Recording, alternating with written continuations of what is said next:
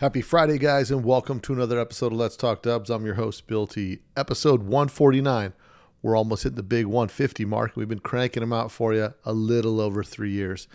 I hope you're really enjoying the podcast because I definitely enjoy doing it and bringing you guys the history of the VW world from the people that lived it, and also new, updated, contemporary stuff and things that are happening today. On today's show, we're going to be interviewing Michael Squire. I met back at the Impy Open House, and he's doing a documentary currently called The Baja Bug Movie. I'm looking forward to seeing it come out. There's lots of in-depth history and interviews that are going to be involved in this, and we hear his story as to how he got into it. There's been a huge resurgence in Bajas recently, and I know even with myself purchasing a Class 11 street stomper, a lot of people that are starting to look that direction. I know I am. You probably are too. So my prediction will be in the next few years, Bajas are going to become few and far between to grab a hold of, and go get them while you can, especially if they're rust-free and you can build them and make them pretty fun to hit the streets with. This episode is brought to you by VW Trends Magazine, the magazine for the people, by the people. Back on the street again after a long hiatus. Their third issue coming up soon, and I have a strong feeling that you're going to see some coverage of one crazy weekend. So make sure you guys go and support VW Trends Magazine by going to vwtrendsmagazine.com. Subscribe now so that you don't miss an issue, and check out some of the most cutting-edge VW coverage that's on the scene today. If you guys follow the boys from Ross Wolf, they're doing their cross-country trek this week. So make sure you check them out on Instagram. Look at their Facebook page. They're headed to Florida Bug Jam this weekend, and they're going to be out there selling some wares. They were headed out, and I was stuck here, so I sent them with some swag to give away to some people. So make sure you hit up Ross Wolf on their Instagram and tell them you're a listener to Let's Talk Dubs, and kick down with the swag that Bill T sent. I sent some special items with them, some limited edition items. So if you go to their booth at the Florida Bug Jam and you say, hey man, I listened to Bill on Let's Talk Dubs. It's where I heard about you guys. He said you got something special for me. You guys will receive a limited edition. That's Let's Talk Dubs. Dope stuff that's always out there hitting the streets. I sent them out with stickers, some shirts, a various assortment of different things. Go by Ross Wolf at the Florida Bug Jam. Check them out. If you see them anywhere this weekend, go check them out. Let them know you heard about it on Let's Talk Dubs. They'll go ahead and set you up with some free swag. Speaking of Ross Wolf, they just set me up. You guys know my last motor's outfitted and kitted with some Ross Wolf stuff. My boys from over here in Vegas manufacture some dope VW parts. Cutting edge, top of the line. The latest thing I just got from there's a 36 millimeter stainless crank pulley bolt, and it's a billet 17-4. That's a type 630 stainless steel that's got the yield strength 4 times higher than 300 series stainless, with stronger and smoother rolled threads. Anybody that knows anything knows you want your threads rolled, not cut. It also has been broached for a 3/8 ratchet to fit on for doing your timing and adjusting your valves. Make sure you guys check it out. It's a super rad pulley bolt, and I got mine, so you should get yours. So go to rosswolf.com and check it out. To support the podcast, go to letstalkdubs.com, click on the merch tag, and pick out some merch. Order some shirts to support your boy. A couple shirts I got on back order. I've got them coming in now, and we're going to be getting ready to hit some long sleeves up in the next 2 weeks. Also, if you've got some questions, problems, or challenges with your Volkswagen, or just want to share some information about your scene, don't forget, shoot me an email at bill@letstalkdubs.com, or you can DM me on Instagram. Also, message me on Facebook. But without a doubt, send me some information. Send me a letter. We'll get it read online. We'll help you solve your VW problem. Or if you've got a quandary, you know what? We might start the judge's corner, where you give me your beef and I'll settle it for you with what you got going on with someone in the VW scene. I know there's lots of fun stuff always going on, but listen, whatever Uncle Bill can do to help you out, man, that's what I'm here for. Without any further ado, guys, let's get into it this week with Michael Squire, the Baja Bug Movie on Let's Talk Dubs. Nice station wagon to have around the house. The 1974 Volkswagen, covered by VW Motors security blanket.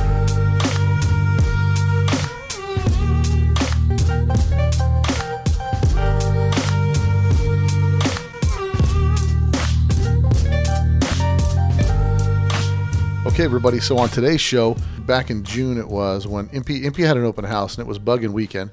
While I was there at the open house, I ran into Michael Squire. Now, Michael Squire has been working on a documentary. He's a filmmaker out of Southern California, and he's working on a documentary called The Baja Bug Movie. So on today's show, I'd like to welcome Michael Squire to the podcast. Michael, welcome to the show. Thank you, Bill. Glad to be here. Yeah, so we first crossed paths down at the Impy the Impy open house, and I saw you had a little setup there with your sunrise bug, your Yep. multicolored 70s Survivor, right? I'm thinking that's what it is. Yep. So that car has a whole story in itself. Well, that car was originally found by my friend in Fallbrook, and we brought it out. It was left for dead, no engine, no transmission. It had been used for storage, so they painted the windows black, and we took it to a buddy's shop, JDR One Services in San Clemente, and he came out and he's all, "Where did you find this bug?" This is a bug my dad and I built in the 70s as a pre-runner for our race car. Oh, get out of here. So they had a paint shop and they painted race cars. That was what they did as business. And so they had painted themselves and built it, father and son, to be their pre-rider. And they used it all the way up until I think the early 2000s when Jimmy's dad passed away.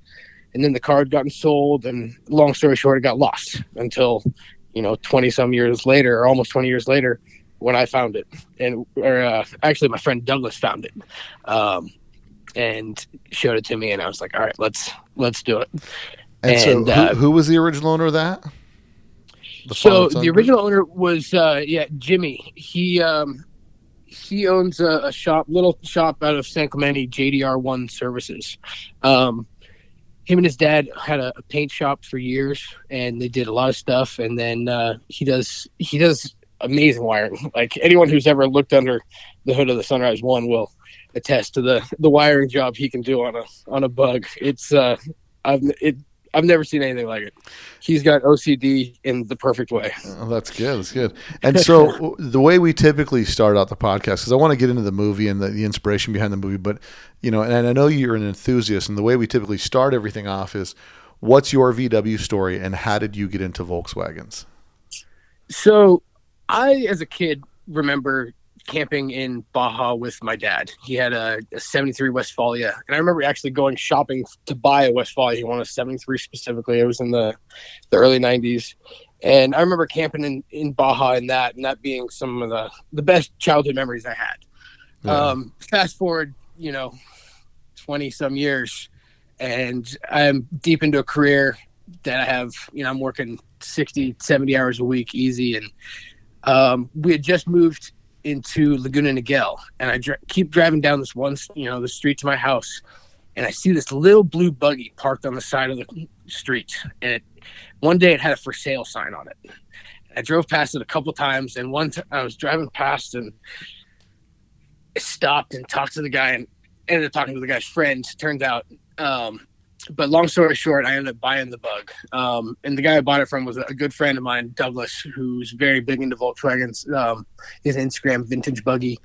And he's been responsible for bringing a lot of Volkswagens back to life. Yeah. And so this little buggy, ended up bringing it back to life, rebuilt it, had to do a new pan, a whole bunch of work to it. But over the years I've had it, and I love it. And I just found out a little more to the story. So I never knew exactly what it was. And for the longest time, I thought it was a Dean Jeffries. And I was actually just talking to Jim Chamberlain and showed it to him. And he's like, oh, yeah, I know exactly what that is. That's a Dean Jeffries body that was given to George Barris. And Barris made a copy.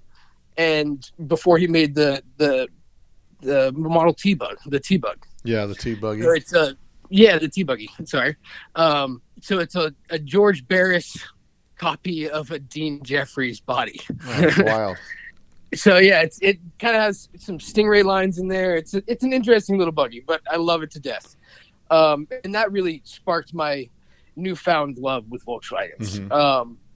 And then with my friend Douglas, we had kind of bought a few Bajas together, and I really kind of started to get more into them. And that's when he called me about the Sunrise One. And through bringing that back to life and seeing the story that had, and that it was more than just a car, the way that when Jimmy helped me bring it back to life, seeing the connection he had with the car that was rekindling that relationship he had with his dad. Yeah. It really showed me that there was something beyond just a car. I mean, them as a car is an amazing thing. You know, what they're able to do, what they have done is bar none. But then you look a little deeper into the emotional connection there. I mean, even if you look back to like some of the early movies where you have like, look at Herbie. I mean, that's a car that came to life. I mean, you look at all these bugs, they all have such personality. They're all alive. You know, they're all finicky. Like when I go to start my car in the morning, if it's cold, it doesn't want to let me open the door. You know, it's an old grumpy old man in the morning. And, you know, that really showed me kind of the depth that these cars have. And that kind of sparked that initial thought. Albeit it kind of stirred around for a number of years until the pandemic hit. And I really had some time to sit down and think about things. And that's when the idea for this film that had been going around for years in my head kind of came to fruition. And there was a very defining moment where I made a commitment to go forward with the film. It was in April, and it was one of those, I can remember this specific moment, and I committed 100%. I was like, all right, you know, I won't be able to live with myself if I don't do this. It's been going around my head for 4 or 5 years. It's going to drive me crazy if I don't do it. Yeah. So I just at that point said, all right, let's do it. And just committed 100%. And I've been on that path ever since.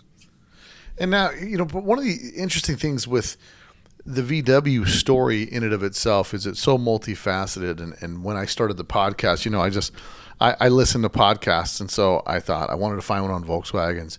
I found a couple, and they really just didn't hit the mark. And I thought, you know what? I'm gonna do my own, right? So I decide I'm gonna make my own podcast, and I kind of had no direction as to where I wanted to go. But I knew some of my favorite things were whenever I crossed paths with some of these early guys that are in the scene.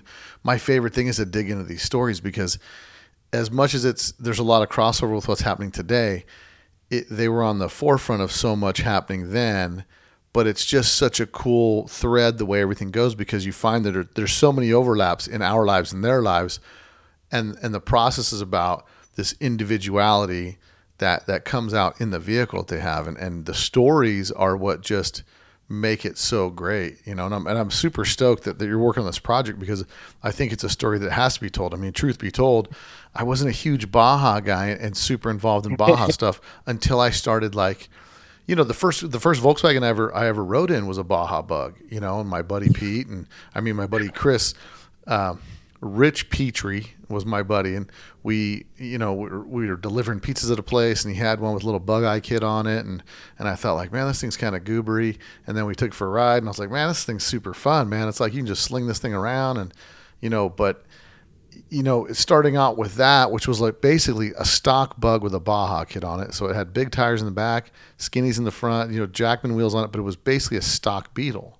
And it was like, but through this body kit, you transform it into this off-road machine, and you really didn't do anything other than, you know, cut it up a little bit and modify it. But from there, springboards everything. So many things springboard off of that. And that's the amazing part with all of this. Oh, 100%. I mean, if the story of the Bug itself is an amazing story, you know, from its start, depending on where you take the story, either from the 20s or, you know, the 30s, it's an amazing story that comes, you know, that almost died when it came to America. Right. It was coming to America in the 50s, the time when nobody wanted a small economical car from Germany. Like, that was the last thing anyone wanted. You know, they wanted hot rods. They wanted American muscle. They wanted, and I really wish that I could have been a fly on the wall in that room when you had the ad agency, you know, Doyle Dane and Burbach, DDB in New York, convince the Germans to use that ad campaign. Where, you know, just imagine this, you know, you're in the 50s in New York at a Jewish ad agency. Right. They're trying to convince a German car company to use humor and make fun of their car. Yeah. Like, I don't know how they got that over, but thank God they did, because Volkswagen would not have survived without it. And the ad world would not have been the same without it either, because both of those companies changed the world from that. And it really was a great thing. And then but the Bug has transformed so many different times. And then it took its its next life in the kind of counterculture movement that was kind of spawned in San Francisco. Yeah. And then, there were so many of these cars that, they get wrecked, and you'll ultimately need to find something to do with them. And that's ultimately where, the Myers Manx comes from, and even before that, the Burroughs just kind of chopping these things up and making something out of them. Yeah. And then you get, it's incredible the way that, from, like, it's like the VW is like this continuing phoenix that, like, when you think it's dead, it recreates into something else, 100%. And that's kind of the beauty of it, is it's the car that'll never die. It's going to be the cockroaches and the bug left on the earth. I mean, you look at the genesis of VW as a company was after World War II, like literally building the thing back from the ashes, from the manufacturing plant being destroyed. The Allied forces going in there saying, okay, listen, we got to put this thing together so the people of Germany are able to have some sort of industry here, and maybe this will help them. So between the Allied forces helping put that back on track, and then it being run by military leaders in the beginning, like kind of getting this thing on board. And then here it is, we just wiped out the Germans and like, all right, we're going to import the car. And like you said, with the ad agency, just the ads themselves was changing the way advertising was done. 100%. The self-deprecating ads mocking the Beetle, but really selling you the car at the same time through its humility. So yeah, that was something that was revolutionary at the time. I mean, now thinking back, it's something that is commonplace. You think about Apple doing things like that, and other big companies. But back then in the 50s, nobody did that. Like, they were the crazy guys. Yeah. It's I have a history in advertising too, so I enjoy that part of it as well. And it's one of those things that the further you look into the story, the more interesting it gets. And when you add the off-road component, it just gets even more interesting. I mean, the thought that guys in the 60s would, take pretty much a stock bug and go race 1,000 miles in the Mexican desert, just completely uncharted terrain in a stock Volkswagen, pretty much. And that's the kind of adventure spirit that the Baja Bug was kind of meant for. It was able to capture that and really take you anywhere and do things that people never thought it was able to do. Yeah. What's amazing is the genesis of the story, and like, where do you give credit to where it begins, and as we take this thing for granted that we've seen through our lives growing up that a Baja Bug's just been there, but the genesis of how it all came to be was really interesting. From the guys working at Myers to Gary Emery can't afford a buggy, you know what I mean? And so it's a story that needs to be told. And this little innocent car, this 40 horsepower vehicle, has just spawned it's a multi-million dollar deal. The Baja 1000, all the off-road racing, all of the sanctioned off-road racing spurred from really the Beetle. Yeah. I mean, you wouldn't have off-roading as it is today if it wasn't for the Baja Bug and, the Myers Manx. I mean, the Myers Manx really pioneered it in the first years, but then the Baja Bug took over and really evolved into that kind of off-road racer. I mean, you wouldn't have the people flocking to the desert now in the ATVs and UTVs and every toy they can get their hands on if it wasn't for the Baja Bug pioneering that. And it's really interesting. The beginning of the Baja Bug, there's kind of multiple beginnings. Right. The genesis you have the start of it with the beginning racing of the Mexican 1000, where they're racing pretty much in a stock sedan class as bugs, and they're modified, but limitedly modified. Mm-hmm. And that kind of is coinciding with, right after that is when you get Gary Emery and his dad starting to build the first kind of official Baja Bug, with cut fenders, and that's kind of going on in 68 at the same point. And so there's kind of those two side by side genesis. And kind of prior to that, people had been taking chopped bugs and racing them, but that wasn't really, it was just kind of, it was wrecked, so let's cut it off and go play with it. But Gary's was really the first finished Baja Bug. And that's really where it took off from there, is because when he finished that bug, Miller and Havens were, Drano Miller and Sanford Havens were working for Bruce Meyer at the time. And, you know, Gary Emery was working at Chip Iverson at the parts department. And so they would come over and see what he was doing. And he would show them the project and show them what's going on. And when he had finished it, they had asked him, you know, are you going to make a mold of this? Are you going to sell this? And he said, no, he didn't have any plans. He just wanted to have something he could take his family out into the dunes with his brother who had a Myers Makes. Yeah. And so they used that and they took molds, and then they got their own car and really developed the molds. And that's where you come with that first Bug Eye kit. And that really kind of made it easier for people to make their own Baja Bug. And then you have that kind of second generation with the Wide Eye kit with Burley Burlisle, who really took that, and it really blew up after that. But it's interesting to see that and hear the stories from these guys. It's really amazing. Well, and one of the things that the connections that a lot of people don't make is that, you know, Neil Emery, given, you know, working on the car for his son Gary, you know, the concept of creating the Baja is all hot rodding techniques. Oh, 100%. You know, Neil was a legendary hot rod builder, and that's where it all comes from, is that hot rod. But people don't even make that. They don't even bridge that. Some people don't bridge the gap. You know what I'm saying? Which is what's amazing, because that, you know, the hot rodding aspect, they look at hot rodding and Volkswagen as two separate worlds, but it's actually one came from the other, you know? And so that to me was fascinating, a fascinating part of the story. And not to mention taking something that's, you know, an off-road adventure, even today, right? If you want to go buy a new off-road machine, it's going to cost you upwards of $20,000 or more. So it's not an everyman's game. But the Beetle, you know, the off-road Beetle wasn't everyman's game. You know, anybody that wanted something could buy one. 100%. And the thing is if you compare a Baja Bug now to, you know, a UTV you're going to go finance, you could get a Baja Bug for a lot cheaper, and you're going to have a lot more fun in that car. And at the end of the day, it's going to go up in value versus your UTV, which is still going to go down in value. Plus, if you're financing it, you're going to pay interest. And look at a Baja Bug. How can you ride in that and not smile? You know? Yeah. There's so much about the VW that has so many different layers of excitement.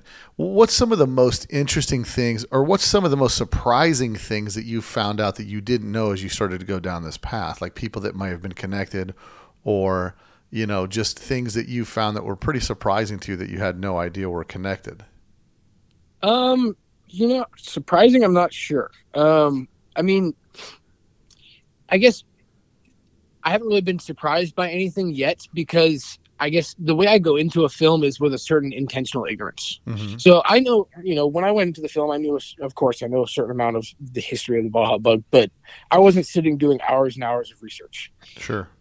Intentionally so, because I like to go and learn as I'm going through, because there's sometimes where, you know, you may read something somewhere, and then when you're hearing the story firsthand from the person that story was about, it's a little different. And there may be details that come out that you want to follow that rabbit hole down there. And if you go into it with kind of a preconceived notion, you're not so open to those opportunities. You're more looking at it as, what's the next question I'm going to ask, and where do I need this person to go? Versus my style is more, I want to hear what they have to say. I'm going to let them talk and let them tell me their story. You know, this film is the story of the Baja Bug told from the people who were there, the people who have been a part of it. You know, a lot of people as I'm going through this and shooting are asking, you know, who's doing the narration? And it's funny to me because, and I realize why they asked this question, because their only frame of reference for a film similar to this would be something like Dust to Glory, mm-hmm. where those are very heavily narrated, it's scripted, and that's not my style, and that's not the style of the film. And it's one of those things that as I go, I learn more. And as I learn more, then I go into different rabbit holes. And it's really uncovering different little stories. And it's those little personal stories that really bring it to life. And I think each it's the sum of all its parts. Every person's story collectively tells the Baja story. And so I think you're right so what you're saying is it's narrated by the players in the game. Oh, 100%. I'm not a part of the film. I'm more just a facilitator of helping that story get out. Right. The reason I'm making this film is because I originally wanted to watch a documentary about Baja bugs, and nothing existed. Right. And that's just culminated in my mind for so long. And it was, when the pandemic hit, it was like, all right, this story needs to be told. And it should have been told a long time ago, to be honest. But there's no question. I'm thankful it wasn't. And what I think is, I think as you search off-road history and off-road documentaries, you'll find Dust to Glory on any day, on any Sunday. You'll find all these things, and they all just seem to skip the Baja bug. It's a blurb. It's like, yeah, the Class 11, blah blah, or the Class 5, or whatever. It's just a quick little touch on it, and then it moves on to the trophy trucks, the big ticket items, everything else. But the cult following that's started igniting a few years ago. I know that there's a Baja that just recently sold for upwards of $70,000, and it was sitting on Jackman's, and it was, a friend of mine called me and he said, yeah, I finished this car, went to this meet, and some guy, and it's a really, it's another thing showing that the history from the 70s and the 80s and that time is so sought after now that things that we took for granted a few years ago, even 10, 15 years ago, are starting to be valuable to people to capture an essence and a time. I mean, I've got a modern day off-road machine, but a Baja bug is something different because it's unique. It's as individual as you are. Because anybody goes to the Can-Am or the Polaris shop and you can buy one of those that everybody has. Exactly. But grabbing your bug and the minute differences from a 56 all the way to a 79 are so varied, and it's you can put your own individuality on it, and that's what people do. That's the VW life, is to get your own creativity. So I think I'm excited to see the film come together. I'm interested to learn some stuff that I haven't seen and really be put together with people really. Because the VW is just it's the starting for everybody, for so many. I don't want to say everybody, but for so many people that are in the off-road world, they all started with a 16 car, a Class 11, a Class 5, whatever their most basic entry, but they all usually start in the VW chassis or engine, and it goes from there. And as you want more speed, more power, and you feel like you've done what you could in that class, you move up. But they all began there. You look at everybody in history has been involved. VWs, from Paul Newman to Dan Gurney and all these guys in between. Even George Barris with a buggy, and exactly. a lot of these hot rod guys would use VW platform stuff for these wild kit cars that they had. So, 100%. And it's great. One thing you were touching on a second ago is kind of how they kind of skip across the Baja bugs and just go right for the trophy trucks. I was sitting down with Sal Fish the other week talking about, Baja bugs and his story with Score and everything. And he was saying something pretty interesting about how, when the Baja bugs go through, whether it's, 516 or Class 11, these guys are facing a war. It's a battle out there. They're going through, 4-foot trenches that these trophy trucks have left behind. Yeah. They're pushing through, 30 hours just to finish. People have left and they're still pushing through. Those are the true warriors. And if you talk to any of the trophy truck drivers, they have nothing but the utmost respect for the Baja Bug guys, because those guys are the guys that are in it for the heart.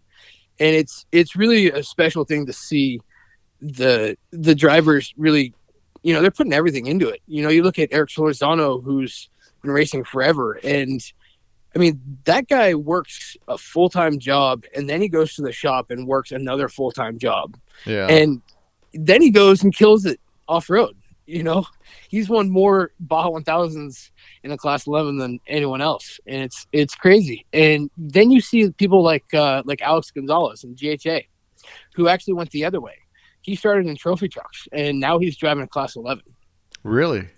Yeah, so it's a pretty cool. They actually are kicking ass. And what's his motivation for going backwards in classes? You know, I will have to ask him because I haven't actually sat down with an interview with him yet. We just keep missing with schedules. But he's been going backwards, and he went from trophy truck, and now he's full bore into Class 11, and he's been killing it. They won the Baja 400, they won the Baja 500, and you know the races have gotten tougher and tougher, and it's getting more difficult for Class 11s to finish. And for a little while, Class 11s weren't finishing. So those guys, when they finished the Baja 400, they were the first Class 11 to finish a race in quite a little while. But it's cool to see more love going into these Baja bugs, and people really are starting to take to them. You know, with Alex, they're jumping from a trophy truck to a Baja bug, and really prospering, taking what he's learned there and transferring it. And then you have people like Blake Wilkie, who's, started with having fun in his Baja bug. That was really where he started. And then he turned it into racing, and he took what he knew from motocross racing and has really been able to leverage that in racing Class 11s. And there's a lot of people coming into it. And it's really cool to see, more and more people get into it. Wow. And especially in the, in the more vintage stuff, like there's even an oval window that's racing in Class 11. There's the Negrete boys race an oval window in 516, and they actually, ironically, they still run Jacklin wheels. They have a pair of aluminum Jacklins that they run on their race car. The only other aluminum Jacklins I've seen still rolling besides the ones on my Sunrise One. Well, I think part of the reason might be money can get you to first place in off-road in Class 1. I don't care who you are. If you've got enough money to build the right car with enough technology, you drive through most of the stuff. You know what I mean? Yep, totally. But I mean, more power can get you into trouble too. Well, right. But what I'm saying, you have to have a driver. But yes. But what I'm saying is, like, you take guys and you put them all in Class 11 cars, where it's like no matter what, you're going to have it floorboarded. Now it's a race of attrition. It's survival. Can you make it to the end? Can you drive the car, avoid the pitfalls that are going to take you out, and you get a top speed of 60? You know what I mean? Like top speed of 60, you're pushing. Yeah, you're hoping for 30. Well, that's what I'm saying. Like, I'm saying it's like these cars only go so fast. It becomes driver skill to be able to survive and B finish, and that's really for 100%. A lot of them. But I think in the lower classes, the Class 11 for sure, it's really dependent upon driver skill to get it through there, because the car is as basic a car as you get, and even modern day cars now, you go buy a new Porsche, you can take to the track and outrace a lot of guys in a manual car that doesn't have a bunch of electronic assistance, because the car does the thinking for you and keeps you from wadding it up. To whereas you're out there on a track on an early 911 with no Porsche stability management, and you're going to bring the back end around pretty quick because the computer's not controlling stuff. There's something to be said for a driver, man. 100%. If you know how to control a car, you don't want that computer in there. That's only going to hamper your ability. And I was just down at the Nora 500, and there was in that race there's a wide variety of cars, and it's really cool to see. You have like a Porsche 964 racing against a 60s Baja bug. And one thing I did notice in there was a Porsche Cayenne racing. They'd probably put $100,000 into this car, and time after time, they had issues. They ended up blowing a transmission, but you see this car broken down on the side of the road, and you see this little Baja bug with these 70-year-old guys just cruising past them. Right. And there's something to be said about that. Yeah. The simplicity of the bug is kind of where the magic is. All the computers in the world won't help you when you have an electrical issue. Yeah. That simplicity of the Volkswagen is really where its strong point is. Yeah, it's and that was really my point for my conversation, was that the Baja bug, like the basic of basic, really tests the driver. And I think that's the fun part, because it's the affordability of it. Like, you can get into a Class 11 relatively cheap versus a trophy truck. Oh, Yeah. I mean, relatively cheap. You're talking pennies on the dollar. Yeah, you know what I'm saying? And so being able to pull into that and get your appetite whet with just getting out there, being able to get behind the wheel and drive a car, that's the biggest difference. And by being able to do that, you can actually experience it, and reading the terrain becomes more sensitive, looking at your totally. approach angles, which line you're taking. I mean, it seems to be pretty exciting. And I see the resurgence coming back. A lot of people are starting to, I mean, I just picked up a class 11 quote unquote street car, right? So it's a class 11 lifted 69 bug, and I've got a big monster motor in it, and I'm looking forward to taking that thing out. There's a, Baja Society's got a big meetup in December that I'm looking forward to heading to. But I mean, I've had hundreds of Volkswagens. I've never owned a Baja that I was driving. I may have had one passing hands in between a lot of purchases of cars or whatever the case is, but right now I'm actively looking for some hidden gem somewhere in somebody's backyard here in Vegas that may have some history to it that I can slap together and get it out there, because there's so much of that. They were so inexpensive and they were such a fun thing. And when you were done with it, a lot of the perception was like it wasn't really worth anything because technology's moved on or this thing has passed. And so there's so many of them still hiding out there in backyards. Oh, totally. And, one funny thing is, so many people get up in arms about, chopping up a car, but there's been a lot of Bajas where I've seen they were the reason why cars were saved, old oval windows that were originally turned into a Baja that people have been able to bring back to life. Yeah. Whereas, if it was just left, it would have been rotten.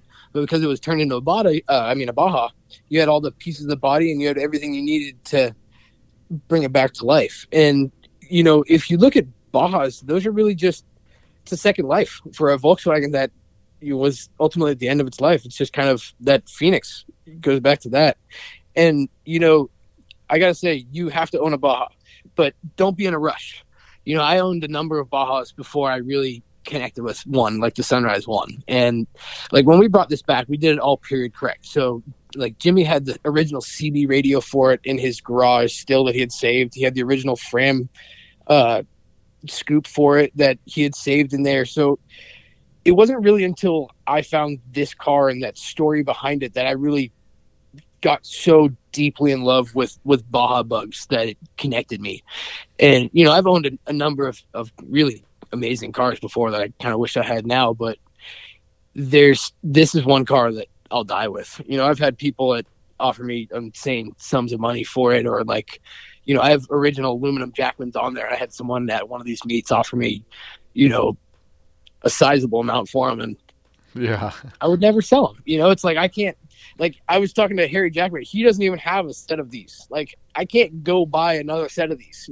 Even if I wanted to, I'd have to look for years and years and years, and still then I'd have to get lucky.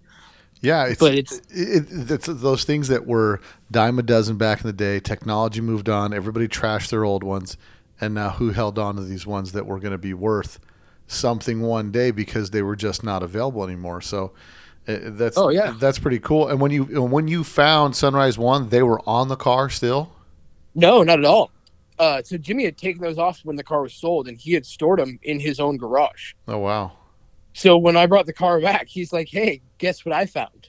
And he pulls these out, and I'm like, what? And he showed me pictures of them on the car back when they had the car. Oh, wow. So he had saved, like the car meant that much that he had saved these for, 20 years. Sure.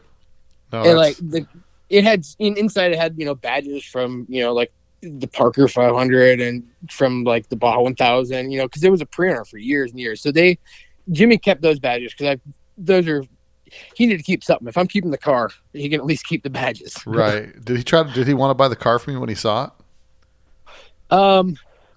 I think he did, but I think it was a point where, he wasn't going to be able to bring it back on his own. So us bringing it back and me financing it coming back to life, I think was a nice thing for him. And he knew how much I loved the car. So he knew that I was going to do it justice and And that's when I started an Instagram for the account, because I'm a photographer. I've had a camera in my hand since I was 3 years old, and I just started shooting photos, and I've shot photos every time I take it out. I still shoot film, and so I just started. I was like, you know what? Why not? I'll toss it up. And so that got a little bit of a following, and that getting its support combined with kind of me learning the story of the Sunrise One and seeing what Bajas were and really learning about them was really the impetus for the film, the starting of that idea of doing a documentary about Baja bugs.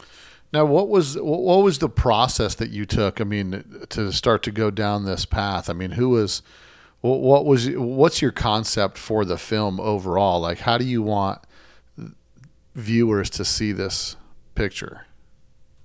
I mean, it's more of it's something to sit and experience. Mm-hmm. It's most of I've done 3 feature documentaries before this, and those were on very different subjects.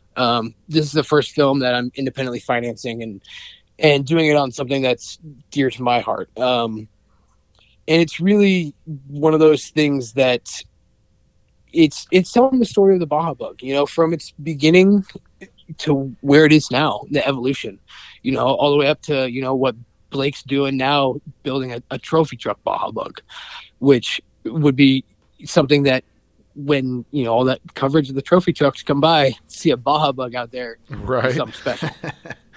Yeah, that's definitely going to be something that looks good. I think the interesting part is they make these Baja bug kits that I've seen them where they go on different chassis of whatever, but and I think what's interesting is the Baja bug is so unique that putting that body on a completely foreign chassis lets you know what that thing's been built to do. Oh yeah, I mean, if you look at like Rugged Radios, Greg up there, Mm-hmm. they have a whole garage of toys, but they have UTVs that they've rebodied as Baja bugs, or at least they have one. I think they have 2. But you look at it and it's a Baja bug, Yeah. but it's got, the undercarriage and everything of a UTV, but it's still a Baja bug. It still looks like a Baja bug. It still has that character, albeit a little distorted, but it's still got that spirit, and It's cool. And, one thing that in my journeys, I've had a lot of people reach out to me, and I had one person reach out to me, and he had been collecting an original Miller Havens bug eye kit. Mm-hmm. So we've been talking, and I was going to go buy it from him, and I ended up going out there, and I get there, and, it's all in good shape. I'm looking at it, but there's no rear fenders. And I'm like, what? But in the photo, I saw something that resembled rear fenders, but it was kind of behind stuff. And I get there, he's like, so I don't have the rear fenders, but what I do have is these. And they're the original molds for the Miller Havens rear fenders. And I also have the original molds for the rear cowl. So all I need is the original mold for the front piece and the front fenders. And I have all the original Miller Havens molds from the very first Baja. Wow. I mean, that's a piece of Baja history right there. Yeah, it's a huge piece of history that, at some point they became like, yeah, nobody's doing this anymore, and they just kind of pitched them, and that's the history that's totally worth saving, Exactly, and that's kind of what you were talking about just a minute ago, where people thought they weren't worth anything, and these ended up in a garage in Orange County, and they needed to be gone because you needed space. Yeah, that's I had recently received a phone call from someone that had access to some fiberglass molds for some 80s aftermarket products that were made for the street VW scene. And I said, well, he says, yeah, I don't know who'd be interested in them. I said, I'd be interested in them. What are you going to do, make them? I said, I'd be interested in them for the historical value and also the fact that you could reproduce. You could still make the same parts from the same molds if you wanted to, Oh, 100%.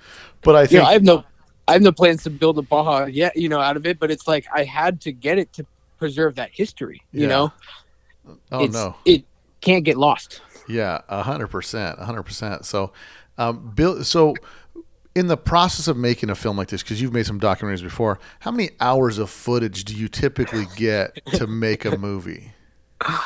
So this one's a little different. The way I would normally go about a film is different than the way I went about this one.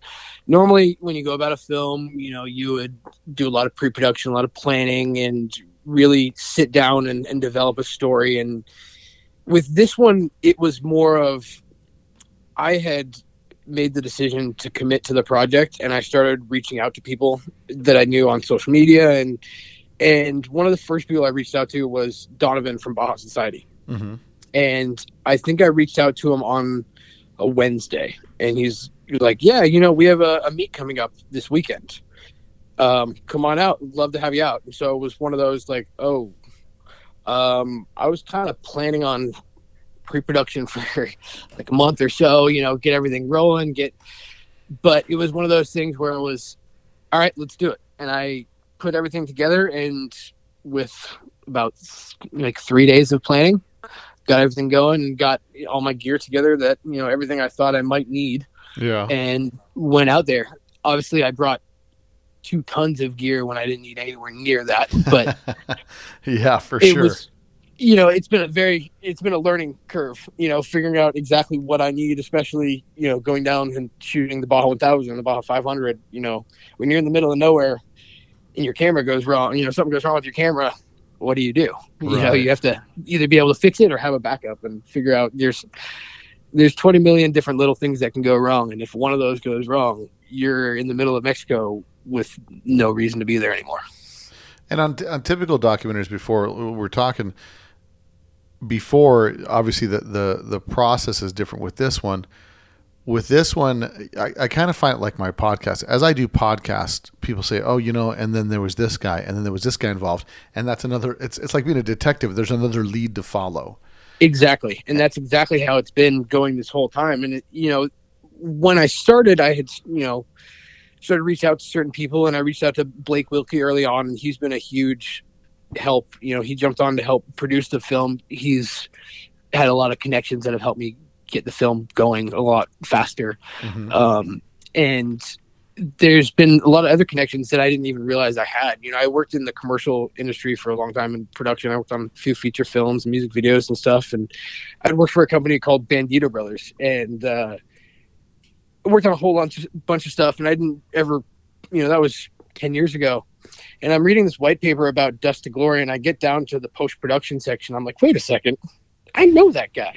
I used to work for him. Right. And so I reached out to some of my old friends, and turns out I know some people that worked on Dust to Glory, and they've kind of helped me along the way. And, I've reached out to Marty Fiocco along the way, and a lot of people that have kind of been there in this kind of situation have had a lot of words of wisdom. And it's one of those things that definitely you're playing detective, and that's part of the fun of it. And that's where I that goes back to going into with a certain intentional, ignorance, because I want to play that detective. I don't want to have it written out for me. It's a story that needs to evolve, because the history that has been told of the Baja Bug so far is kind of bits and pieces here and there, and hearsay, and there hasn't really been that definitive what's the story. Sure. And that's kind of what I'm trying to get from everyone that I can that's still around, that was there in the beginning, and that has played a pivotal role in the story of the Baja Bug. Whether it's like Pepe Rodriguez, like if you talk to him, he's got some great stories, but him and Mickey Thompson essentially developed what was the beginning of Class 11 as its own class. Sure. And then you go back and you have, like Ed Perlman, who was there at the first one. His dad was the one who organized the first Mexican 1000. And you go talk to people like Jim Chamberlain, who, worked for Bruce Myers and helped build Big Red, and all these legends, and hearing the stories from them, and then hearing them connect me with other people, you get a whole different sense of the story versus trying to piece it together from, magazine articles or little pieces here and there. Yeah. And I think the problem with the magazine articles for research, the magazine articles are talking to a segment of individuals that already knew the history. So there's no to get you caught up on what's happening. So and from my standpoint of interviewing people, it's turned over so many new avenues as far as people to pursue for information that were there that never really got any credit, Totally. And then there's also one thing that's also nice is the people who were there, but as kind of a witness, who were there on the sidelines. Yeah. and we're able to kind of see it from an outside perspective, which is not something you're always able to get. And I've been able to get kind of that both sides of that, the firsthand perspective from the people who are building it and doing it, but also the people who were there, like at the first bug in, who saw Gary Emery's bug the very first time it was out there, Yeah. and people who it has inspired, and talking to people like Felix Holst, who was the head designer for Hot Wheels for, over a decade. He can trace his roots to Hot Wheels directly from seeing a Tamiya Baja Bug kit when he was 10 years old in England. Yeah. And, imagine when he was at Hot Wheels, they brought back the Baja Bug. And, think about how many kids have had a Baja Bug Hot Wheel, and that's inspired that next generation. And as you see people build them now, you see their kids get into it, and you have people that are already kind of generations deep, like the Negrete boys and like the Slettons, who have been doing it, decade and decade and generation to generation. It's really amazing to see. And like even me with my son, my son's 10 years old, and he's kind of been into cars growing up, and he was very into like the Japanese import cars. And as I've been doing the film, he's like, yeah, I'm kind of over those. And he's really into Baja Bugs, and it's cool to see. But there's something special about these cars. Even people who haven't owned one, or everyone you talk to has a story about a bug, whether they owned one or growing up their aunt had one or their neighbor had one. And every time they tell me these stories, whether it's at a gas station because they gave them a sticker or something, you can see the look in their eyes and the fondness, and they start smiling instantly. And what other thing in the world could do that? Nobody smiles at their toaster like, oh, that made the best toast ever. Like, nobody cares. Sure. But a Baja Bug is something that sticks with you for life. I mean, you told me yourself you remember the first time you rode in a Baja Bug. Oh yeah. I mean, do you remember the first time you rode in a Ford Escort? I don't. I mean, there's something special about them. There's something magical about them, and it's really cool to see. And it's cool to see it affect different generations. It's something that a 5-year-old kid can connect with, or a 50-year-old kid can connect with. And like when I was down at NORA 500, there was this team from Texas, and it's a couple of 7-year-old guys racing a Baja Bug, and they finished it. They killed it. They were like the best thing ever. Like, just nothing but smiles, having the best time in their life. Right. And they didn't care. They're just driving their Baja Bug through Mexico. They couldn't have been anywhere else in the world that would have made them happier. Well, I think part of it is the rawness of it. It's the hands-on, do-it-yourself, get it there, fix it yourself kind of guy that really appreciates the Volkswagen in general, but even more the off-road experience of the Baja Bug, which is what's opened it up to so many people. Now, with this, your idea for this film when it's done, and then I mean, like, what kind of timeline are you on, or when are you hoping that the film will be ready for release? And then is there a way for people, like, if you're self-funding this, do you have a Kickstarter? Do you have anything where people can help contribute to the cause? We will have soon. So, you can follow along on the Instagram, the Baja Bug Movie. There's a website, bahabugmovie.com. And the timelines, we're planning on shooting until the end of December, and then begin post-production in the beginning of the year. And we'll probably have a few pickup shots that we'll have to do in between there. And then have kind of the early private screenings in probably April or May, and then take it around to film festivals. And then after film festivals, to distribution. Yeah, I think, I mean, a typical documentary, some of them are typically, now you're over an hour and a half, you're close to 2 hours for a typical documentary. I mean, is that acceptable? Yeah. So that's going to be the big problem with this film, is because, I mean, I'm shooting probably around. There's layers. Yeah. There's layers, man. Like, even in my podcast, they can go for hours because there's so many things you can deep dive into and just start really going over these little details. So that's the big thing that would be impossible for me, like picking out what it is and how do you hone it down, because there's so much to it, Yes, there is. And I mean, I've got probably close to 100 hours of just interview alone at this point. I'm guessing by the time we're finished, we'll have anywhere from, almost 200 hours of footage of just interviews. And that's not to mention B-roll and all kinds of other stuff. And we've been shooting on an array of cameras. We've been shooting a lot of Super 8. I'm a big fan of film. I kind of grew up shooting film. I grew up shooting still photos with 35 and medium format. My father was a photographer. He was in the advertising world for a long time, and my grandfather was a photographer. So I kind of always grew up shooting film. Mm-hmm. So a lot of this I'm shooting in Super 8 or 16 millimeter, but then we're shooting all the other stuff in all 6K raw. So the film will ultimately be delivered in 4K. But the problem is I'm gonna have so much of this afterwards that needs to be seen that I'm gonna have to find a continuation, whether it's a series or a second film or something. But there's going to be so much that still needs to be seen with after the film that I'll have to find a life for it somewhere. Yeah, somehow. That's the part with, from my standpoint, when I make the podcast, it's like they've got to go at least an hour to get to at least an understanding of what's going on. And then even still, it's like, man, we can just keep going. We can keep digging into this thing. I mean, for me, the film thing is exciting because I think everybody, it's like film and rock and roll are the two things that I don't care who you are. Everybody wishes they were part of it or had something going on with it. And I don't care who you are. You're like, no, not me. I don't like to be. Everybody either wishes they were making movies or in a rock band or making music. And yeah, with filmmaking, that's come more apparent since the rise of digital, because everyone thinks that they're a professional photographer or a professional filmmaker because they can just grab a digital camera and go. But the second you hand them something with film in it, mm-hmm. they are clueless, and that's a big difference. Is when I approach something, I approach it from a less is more standpoint. I see something as done when you can't take anything from it. I'm a still photographer at heart. I went into filmmaking because I didn't want to ruin still photography for me.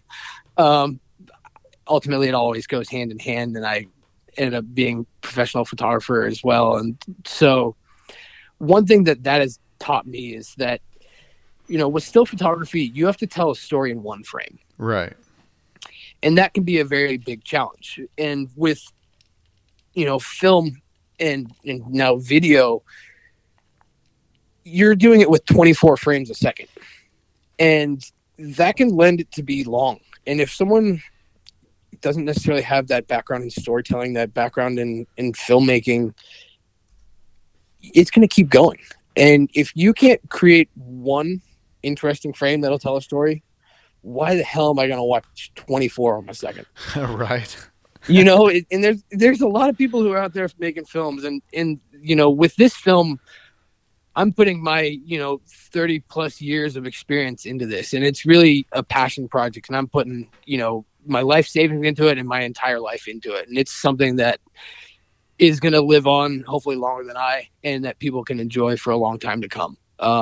It's the Baja Bug is something special, and with the film, I need to do it justice. And there's a big weight on my shoulders with that.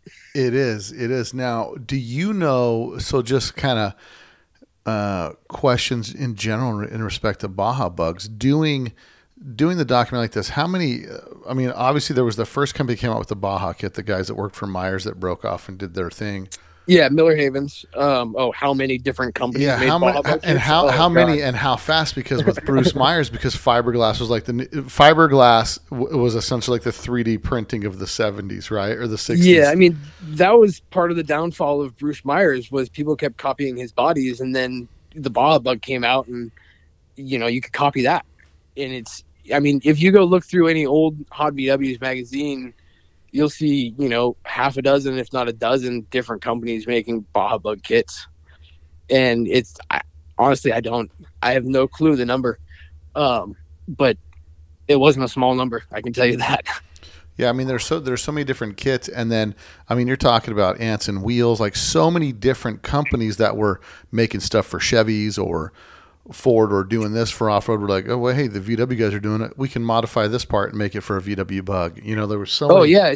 As soon as off-road racing took off, you know, as soon as the Mexican 1000 in 67 started taking off, in 68, it doubled or tripled in size. And, you know, by 69, 68, 69, you have manufacturers starting to make specialty parts, whereas before it was all stock, you know.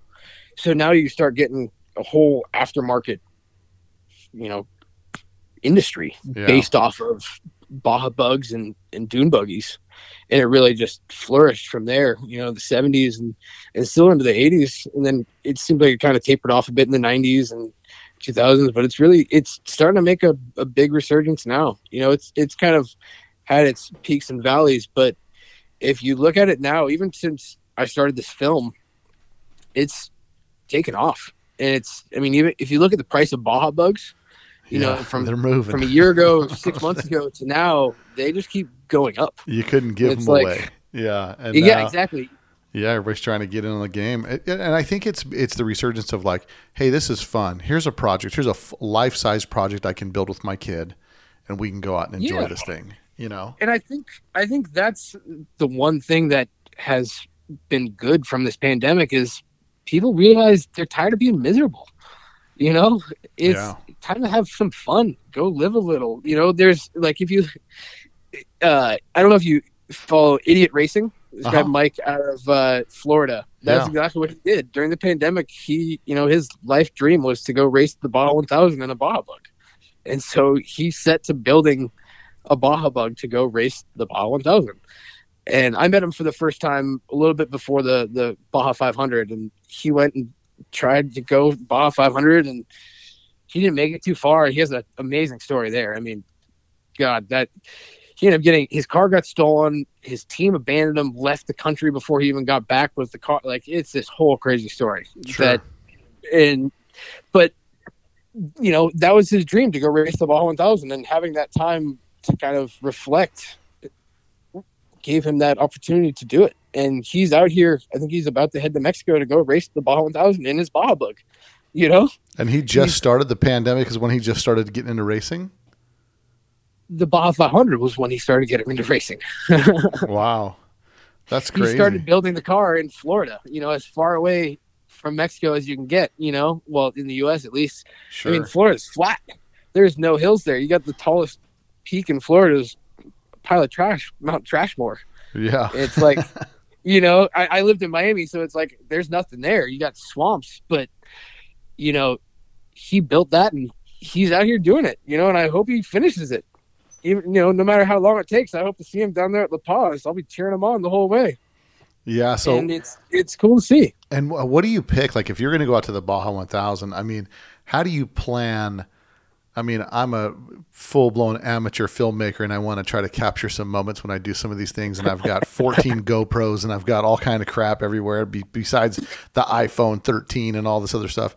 And it's like trying to set up the shot and trying to get, you know, the right, whether it's the angle, the locations, or you know, like, how are you planning to do that? Like to be able to capture some of that on film?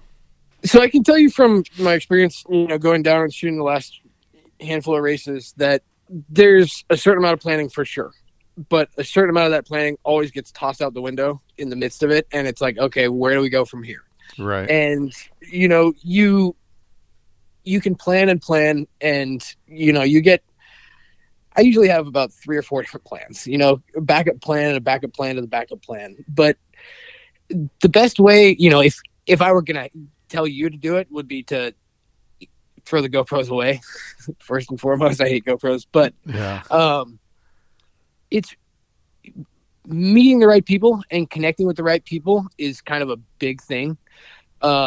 You know, like when we were shooting the Baja 400, we had Dennis Hollenbeck with us, and he took us and he was helping us. You know, and having the locals there, which has been a huge help. I mean, we wouldn't be able to do it without that. The support down there that we get is huge. So, you know, I know where some of the shots are, and talking to people, and, you know, figure out where the ideal spots are. And going and scouting out as much as we can. And a lot of it's tricky too, because some of these places are really hard to get to, and you can't go backwards on a race course. And going on a race course with a Jeep is kind of sketchy, not knowing where all the trophy trucks are. And, Kinda. you know, Yeah, it's hard to act fast when a car comes over the hill at 80 miles an hour at you, man. It's kind of yes, actually that happened at the Nora 500. We were coming up, and we were like, okay, if we come up here, it'll be perfect, and we can shoot the car coming down around the straightaway and flying around this corner. And we're like, okay, we're good. You know, we looked, we didn't see anybody, but there was this trophy truck in the bottom valley, and we were up there.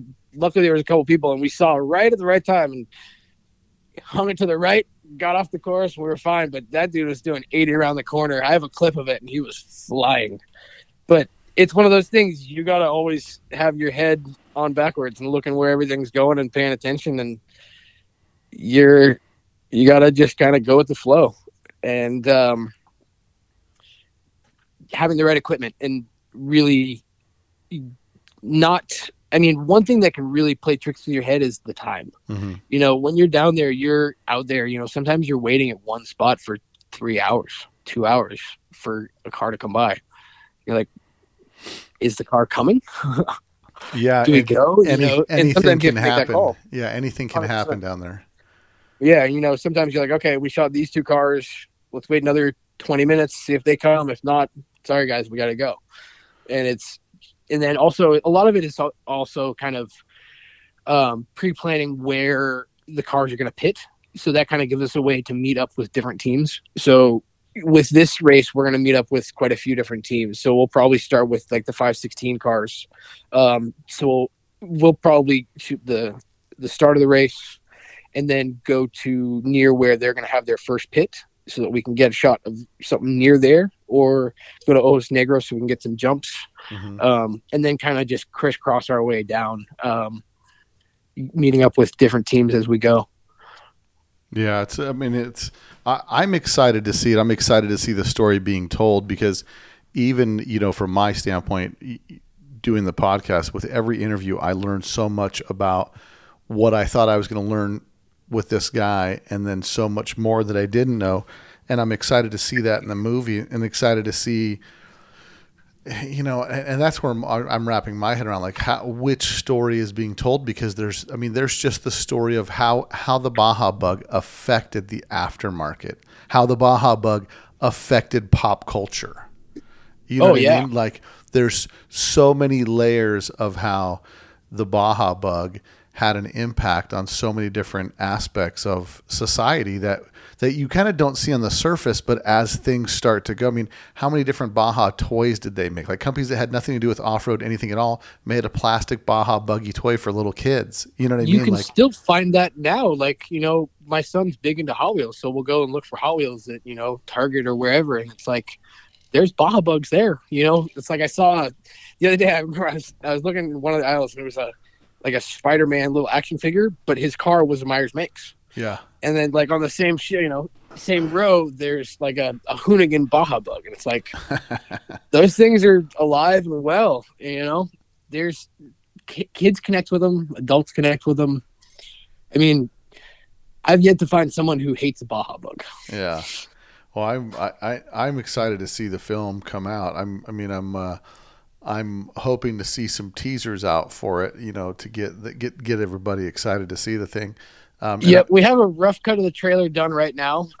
We're in the process of finalizing the rights to the music. It's a song that I've had in my head for the trailer for a long time, and so we're trying to get that finalized. But I'll send you a link to it so you can check it out. But we'll have one out soon, and a GoFundMe so that people can help us finish the project. Yeah, I think the VW community would definitely get behind it, because, you know, the VW enthusiast is kind of like the counterculture outlaw guy. And the crazy part is they're all not the same. They're all a different part of a different counterculture, if that makes any 100%. sense. Oh, 100%. And I mean, but that's the beauty of it is, you know, you can take a Baja Bug to a car show. Like, I take mine to car shows all the time, and mine's like a period correct Baja Bug. It rolls in, and I park it next to, you know, anything. Like, I'll park it next to a Lamborghini. I'll park it next to, you know, someone's little JDM Supra. And those guys get out and they're like that thing is awesome. Yeah. It really doesn't matter. It's one of those special things that no matter what you're into, it kind of transcends that, and you can tell it's something special.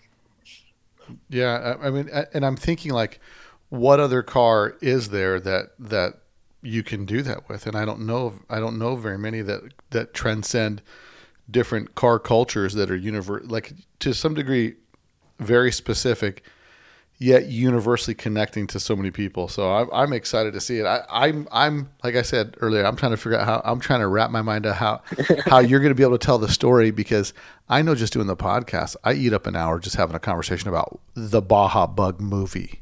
And it's Right? like that branches into 15 different avenues of dialogue of things we can get into. And it's fascinating to me how you can take, let's say, and how do you do it from a filmmaker standpoint? Do you start with like, okay, it can't be longer than 2 hours, or 2 hours is my limit, and now working that way backwards, these are all the stories I have to tell? Or how does it come together for you? I mean, realistically, the way I personally work is I will cut the film all the way through, regardless of length, and just go start at the beginning, and I'll go all the way to the end. Mm-hmm. And sometimes I'll cut a little scene here or there, and then it get put in there. But so that way it flows. You know, every scene flows from one to the next, and it goes seamlessly as I kind of want that emotional roller coaster to go. Sure. And with this film, you know, there's two ways I could go about it in my mind. And one is the very cold, hard, factual, this is the history of the Baja Bug. And honestly, that film needs to be made, but that's not necessarily the film I'm going to be making. I'm more going to follow the emotional stories of that kind of inspire me through the history of the Baja Bug and tell it through that, you know, from its beginning all the way till, you know, where we are now. And that's really where I'm going to go with the film is really the things that pull me in a direction are where I'm going to go. And there are definitely certain key points that need to be met and hit along those ways. Right. But having certain flexibility in how we get to those points is what'll really help the film come to life and add extra things that you wouldn't, you know, those little surprises that you wouldn't know about. Now, I'm going to do some self-indulgence here just because I got you on the phone and I have a lot of questions about filmmaking in general. To get like, because I know all of us, you know, everybody's got their own soundtrack of their life in their head and they envision everything, you know, with a certain song to it or whatever. What is it? What does it take to do that? Making a film, to get the rights to that type of stuff? Is it quite expensive? And there's certain things. I mean, I know I put on a car show and I was like, oh, I think everybody would like to see the movie Rad. And then I was like, yeah, let's just chalk up the movie Rad because you guys said nope, they won't allow you to see that movie. And I'm like, oh, really? Rad? Like, why is this thing being kept in a vault? You know what I mean? Like, yep. But it's really interesting because I don't understand that part of the world. And so when you're looking to cut a soundtrack for this thing, do you look at that soundtrack as a whole of like what songs represent Baja or what songs connect with the scene and the shot and the vibe? Like, how do you put it together? And then what does it take to pull that off? I go more for what feels right for the scene and the vibe and what'll help push the story, because some of my favorite things in filmmaking have been that kind of juxtaposition of things you wouldn't necessarily assume would go together. Right. So when I'm doing a film, you know, with getting the rights to music, it can be difficult. It can be expensive, but it doesn't have to be. It really depends on the song, the artist, who owns the rights to it. You know, you have to get the two sides to agree. You have the master right and you have the recording right. And so you have to get everyone to agree on a price and then you pay each side that price. Now, and is it a flat rate? I mean, just out of curiosity. God, no. Oh, it's a tiered type thing. Like you can pay for the right. No, it's not a tiered type thing. It's this side wants, you know, 10,000. Well, this side says I'll do it for 5,000. Well, you got to get those two to agree. Otherwise you're paying them both 10,000, you know, or it could be something where like, you know, the band loves the stuff. Here, we'll get it pushed through. It's free. You know, really? I've had that happen. I've had that, you know, I was a creative director for a number of years, and I worked for a nonprofit surf company called Malleola Foundation, where we took kids with cystic fibrosis surfing as kind of a natural introduction to saline as a treatment for cystic fibrosis. There's a lot of scientific backing there, but I did all the filmmaking and all the kind of commercial stuff for that. And like with the Foo Fighters, we had a relationship with them. So I was able to use their music to do all of our stuff, and I didn't ever have to pay a thing. Oh, but on the flip side, I used there was a commercial I shot. It was just going to like web, where we used a Heart song, and we ended up having to pay, I think, like $20,000 for the song. Jeez. So it's one of the, and that was $20,000 for a year. Wow. So it's one of those things where it's, how long is a piece of string? It can be cheap, it can be expensive. But with this film, I have a couple of people who are creating original music for me.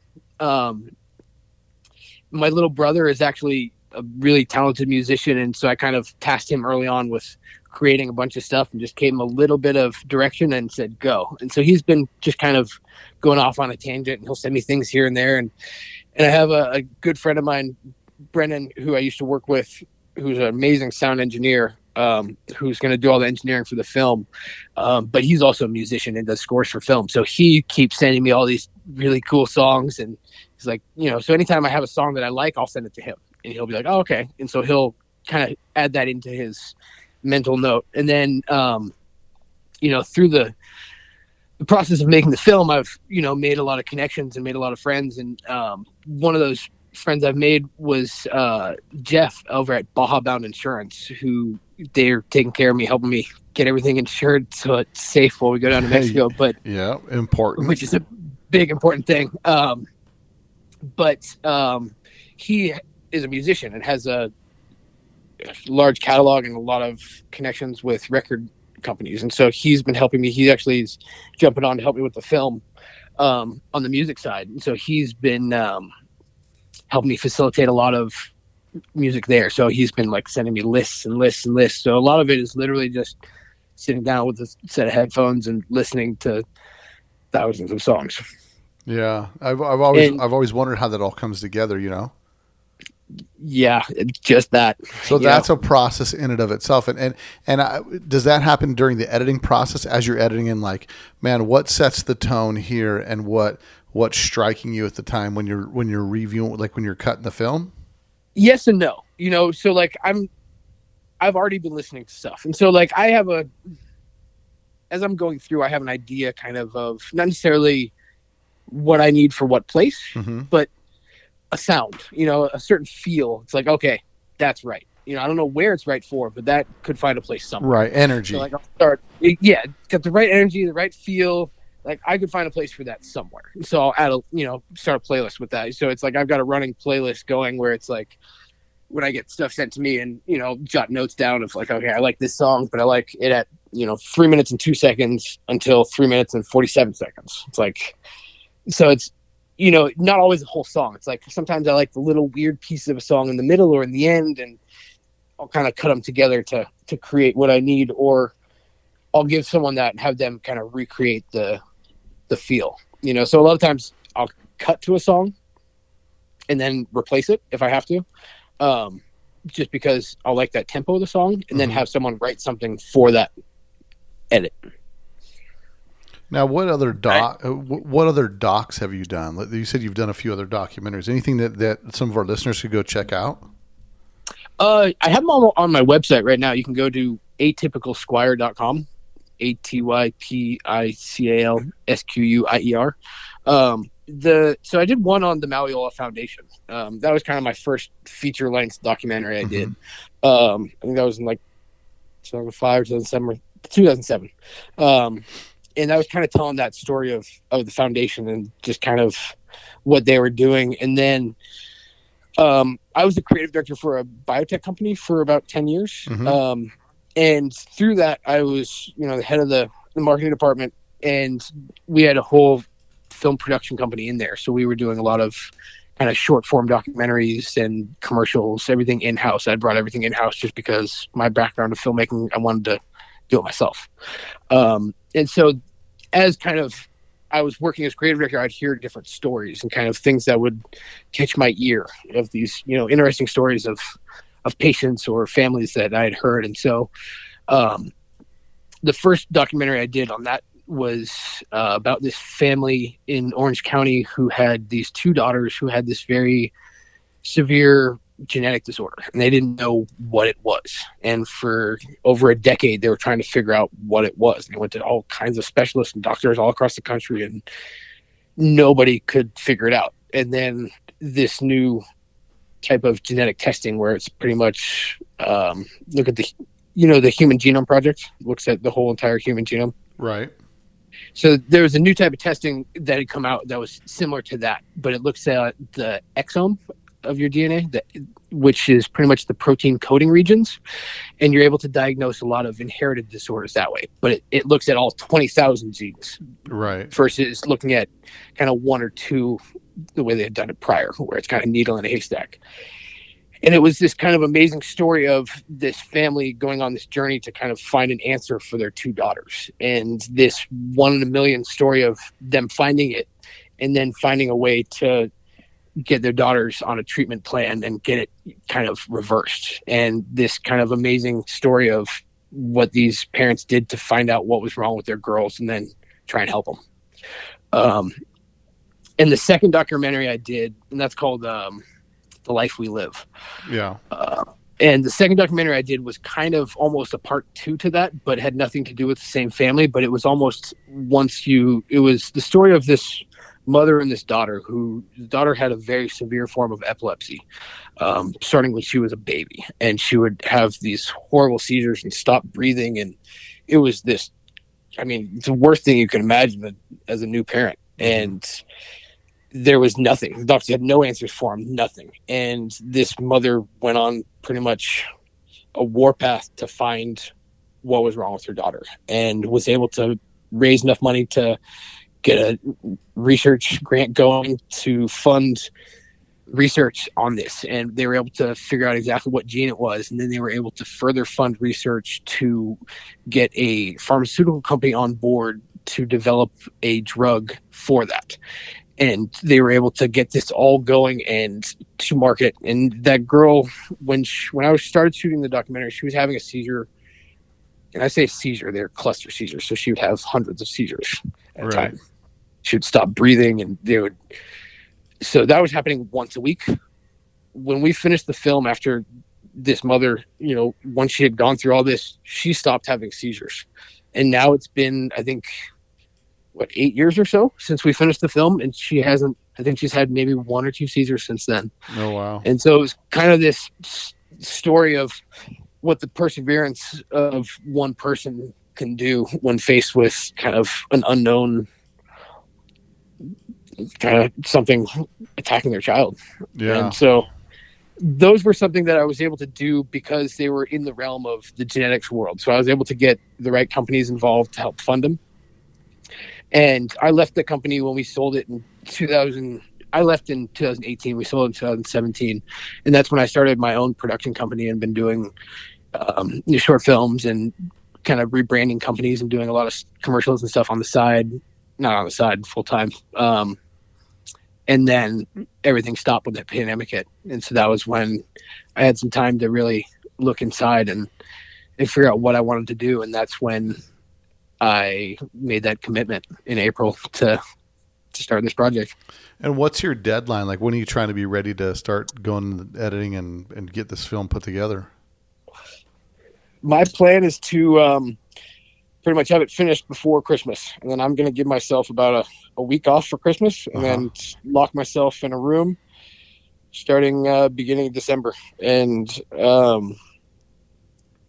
I'm giving myself 3 to 4 months just because it's going to take a while, and there's a lot of pieces to go in there. But I edit very fast. So I was going to say, to me, the biggest challenge, I can shoot footage all day, man. Editing is where I get gassed out. I'm just like, oh my gosh. And then I just start getting like because clearly no one's paying me to do what I'm doing. And I'm like, I'm just going to button this up and move on here. I mean, it could be better, but no one's paying me to do what I'm doing. I mean, honestly, I'm paying to do what I'm doing right now. And it's one of those things. Like, I started with skateboarding, and that was when I started doing it professionally. And I started editing in like 1999. I started learning how to use Final Cut and Avid, and I've really gotten proficient in that. And when I went to college, I went to film school, and I worked before the Apple stores, there was independent Apple stores, like resellers. Yeah. So I worked for one that specialized in kind of video production and high-end audio stuff. And so I was able to teach editing through that and also learn editing through that, because we would help set up a lot of these editing suites and kind of music production studios. And so I was able to kind of jump in there and learn that a lot from that standpoint. So I know how to fix the stuff that I break, which inevitably happens. And I learned how to edit really fast, just because I just do. It just kind of flows, especially with something that I've shot. It goes really fast. I have a photographic memory, so as soon as I see something, it's like, okay, I know exactly what that is. Yeah. I know what I shot. I know what that is. And so as I've been going the whole time, I've kind of been editing it along in my head as well. So I already have kind of an idea of the flow and how it's going to go. It really just, once I have all the pieces to that puzzle, sitting down and getting it down. No, I'm looking forward to seeing it, man. And I'm super excited that you're taking this project on, because I agree it's a story that needs to be. I mean, you could make an entire series of movies just on the VW world in and of itself, because you could make an entire series on just the Baja books, let alone, I mean, oh yeah, if you include all the VWs, you're talking like a year of movies to watch. And I think I've said this before in my podcast a lot.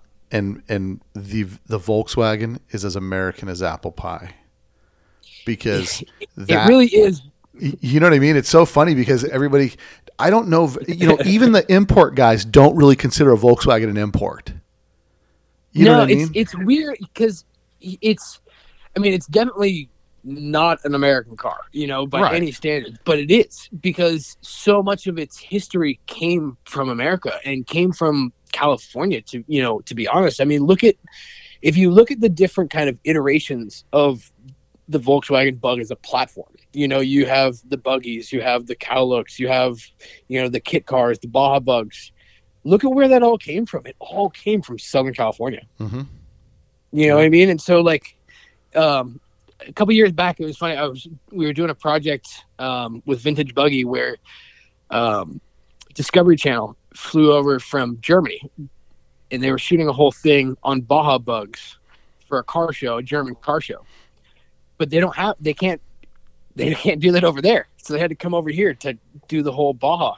He was trying to buy a Baja Bug while I was here to take back, and it's interesting what you can take elsewhere, because what's legal here isn't legal in Germany or Australia, and there's different iterations. So if, like, you look at a Baja Bug from the US or from California, and you look at a Baja Bug, in Australia or Germany, even, they're different. Yeah. In Germany, you have to have full fender coverage. You have to have engine coverage. So, you don't have that same look. You can't have the cut fenders. And like in Australia, if you look at the Baja Bugs down there, they have to have coverings on the engine. So they'll have cages around it, like a wire fence almost, just to kind of get the regulations passed. Yeah.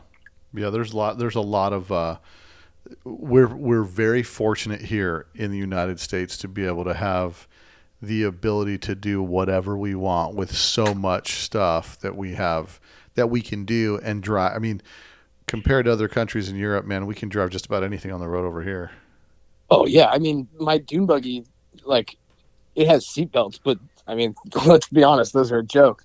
Right. I mean, it should not be legal in any sense of the word, but it's my favorite car to drive, and I'll drive it anywhere. Yeah. It's about as safe as, I mean, a motorcycle is probably arguably Oh safer. Yeah, you're going down the road road out of things in a tissue box, Yes. No, that can do wheelies. It's wild, and that's the great thing about the U.S. is we're able to, and that, but I think that's also how ingrained the car culture is into the United States culture, is because it's just something that they do. People build their Volkswagens or build their custom cars. Yeah, I mean that's what the Baja Bug is. I mean it's the ultimate off-road hot rod. You know, Yeah. that's it's something special, something cool. Well, I tell you, Michael, I'm glad we get to have you on here and let our listeners know about the project. And for these guys to find out more about the project, go ahead and give me your website, your social, and if they can contribute in any way, how we can direct them towards that as well. So you can follow us at the Baja Bug Movie on Instagram, or you can search the same on Facebook. The website is thebahabugmovie.com. You can get the official Baja Bug Movie shirt is for sale on Shreddy right now. And we'll probably have a Kickstarter or GoFundMe starting up soon. And if you follow the Instagram and the website, check back. We'll let you know how you can contribute there. Nice. And buying the merch helps support the film.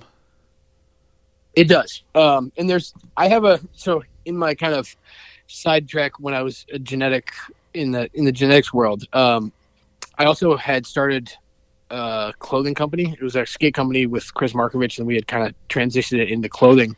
Mm-hmm. And so that's still around. And so me being a creative director, I design stuff. So a lot of times I'll throw little designs up there and shirts and stuff. And so if you go to findthemirrors.com, there's always a little selection of Baja Bug movie gear on there. And that goes 100% of those proceeds go towards funding the film. Nice. Well, very cool. Well, I'll definitely add links to all that stuff in the description of this podcast. And I appreciate you for coming on, man. And I definitely commend you for what you're doing, man, because our hobby absolutely deserves this. It deserves the story to be told for sure, man. Well, appreciate you having me on, Bill. It's been a pleasure. You got it, brother. Thanks, man. I'll talk to you soon. I think that's a super rad project to see this movie come to fruition. And if you guys want to support, go to GoFundMe and search the Baja Bug Movie, and you guys can contribute to help fund this movie. I went ahead and donated, so I think it's awesome that these projects are being put together to preserve some of the history of our VW hobby. Well, we're off until next week, guys. So remember, you want to support the podcast, like us on Facebook, follow us on Instagram, and pick up some merch. Until next week, guys, later.